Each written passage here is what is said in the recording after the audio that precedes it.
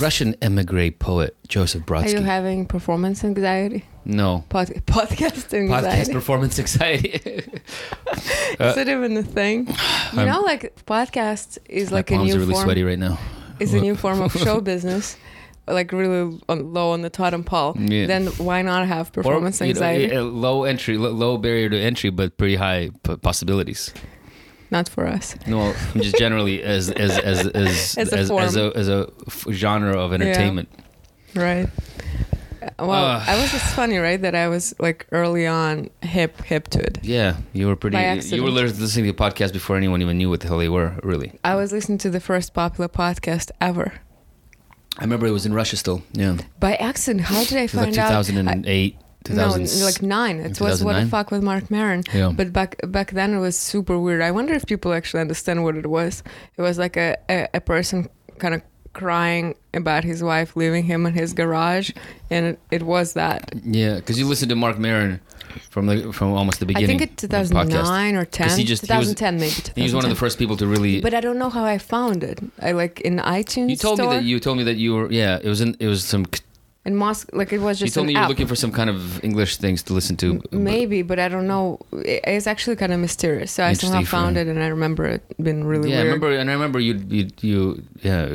listened to it pretty regularly. And then I Even- didn't, and yeah. then he got big. And then he got big, and then you started listening to him again. A little bit, yeah, but there was a chunk of like maybe 5 years I didn't, and then yeah. But anyway, our podcast could be a bit more successful. Yeah, well, everything could be a bit more successful, you know, because there's no real ceiling, unfortunately.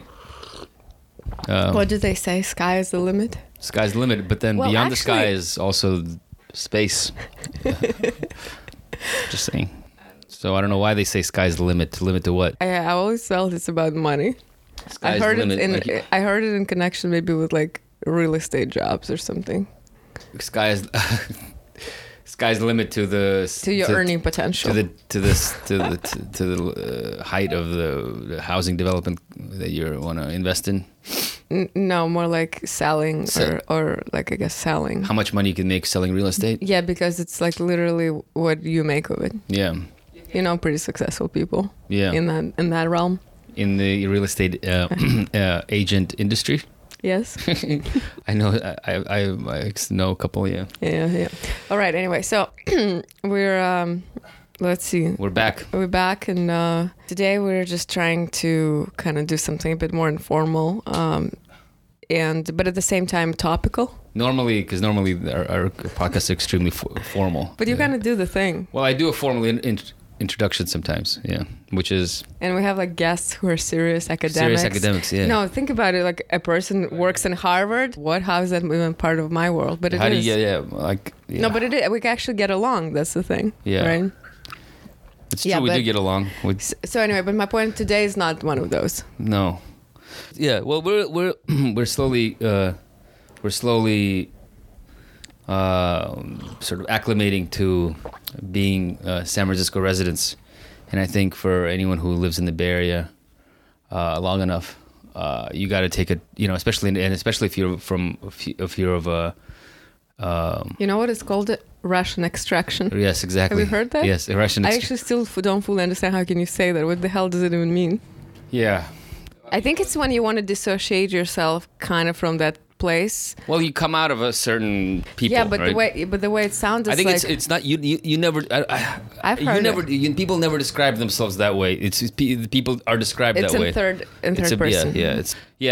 Especially if you're a Russian. You know, there's an interesting landmark just a few hours north of San Francisco, which is Fort Ross, which is the site of the former Russian colony, because there was a Russian colony in California up until the mid. Yeah, there's like a big fly just flying around here. How the hell did it get so big? Just probably. What did it eat? It would probably just emerge from a pile of feces somewhere nearby. Wait, Yeah. let's just wait a second. Just open the window. It's all right. It's okay. It's just a fly. All right. Yeah. So we took a trip up north to a place called Fort Ross, which was the site of a Russian colony. Very small one. Very but small, still. but not insignificant. Not insignificant. It had, the colony had like some agriculture. It had they built like a small port, actually in Bodega Bay. All right. They had like a whole, they had a tannery, they had like a brick making facility, all these things. And so anyway, we took a trip up there to. I think it's the right time to do it because it's with all this talk about Russian colonialism and how Russia needs to be decolonized for the for democracy to flourish in the world. Yeah, I want, I guess, to see the kind of... Well, what happens when you decolonize Russia? No, but that was like actually truly an imperial kind of expansion. I mean, it was decolonized. I mean, actually, it was literally decolonized because, I don't know if people know. You can't say that. If they sold it, what is decolonization? Well, they decolonized themselves. Yeah. I mean, it was a colony of theirs, and then they no longer a colony of theirs. And it passed to being a colony. They handed it off to Mexico. Wait, but that's rolled back. I guess people who don't know, again, in short, it's like the Russian trappers, I guess that's the word. Yeah, fur trappers.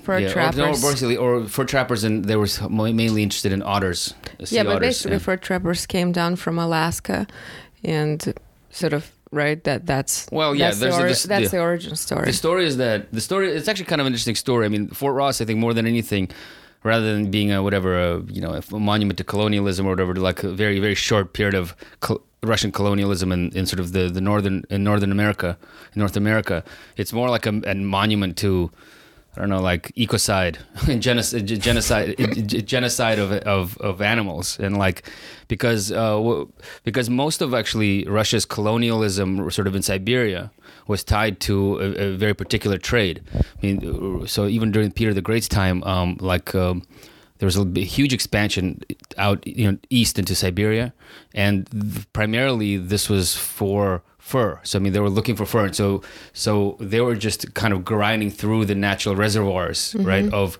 fur, which mostly sable, I think, was the most expensive one that they would. I mean, I think they hunted all fur and trapped all fur, but sable was the particularly one that was very had a good return on investment, and so they ground through completely all the sable in Eurasia, basically.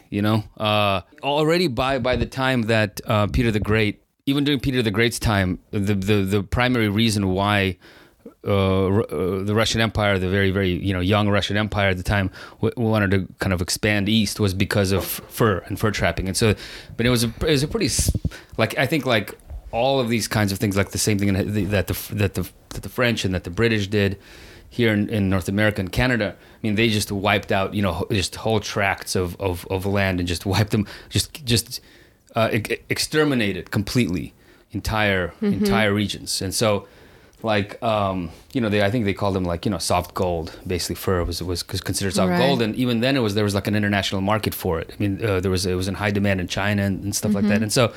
And so, like, one of the reasons why Russia decided to go further, like even more east, and to see if there's a land bridge or if there's some kind of connection to North America, was in search for new territory and new territory where they could get fur, because they hunted out everything in Russia, which is kind of almost hard to believe because the sheer scale of it. I mean, I almost can't believe that's what happened. But and so they came over here, so they had a couple of settlements in Alaska, which is called, like they called it, the New Russia, I think. New Russia, right? Yeah. And they hunted out. That actually sounds good, because considering what's going on in Russia, yes, it's like the New Russia project should be revived, I mean, and just in a matter of exactly. But in the matter of a few decades, they killed off all the otters. So sea otters became like the most valuable fur because of its highly prized in China. And it was so valued that they wouldn't even be used for full garments. It would just be used for, like, just to accent garments. So, like, I don't know, like. So there's gonna be no like otter fur coat. No, it would be just the collar or something would be, like some kind of hat or some kind of part of your hat. But it was so highly prized that it was more of an ornamental thing rather than a purely functional thing. And so they killed off all the otters in like the Alaskan Peninsula within just a matter of decades of coming there. And then they did this sort of same here. They did the same thing here, but there was a problem where they were in Alaska and they had a real serious problem with feeding themselves, because to supply these like settlements that they established in Alaska from Russia was like really difficult. What about just fishing? They did, but apparently wasn't enough. It was actually strange. I don't know why they couldn't subsist completely off of that, but they had like scurvy and stuff like that. So I know that there was the moment where they had like this, the first Russian to come to San Francisco when it was just a Spanish sort of garrison. They kind of did this almost like an emergency voyage where they were all like basically coming down with scurvy. People were dying. From malnutrition, and so they came down here in the hopes of like securing some supplies and figuring out if there was actually someone they could trade with, that the Spanish would be someone that they could trade with.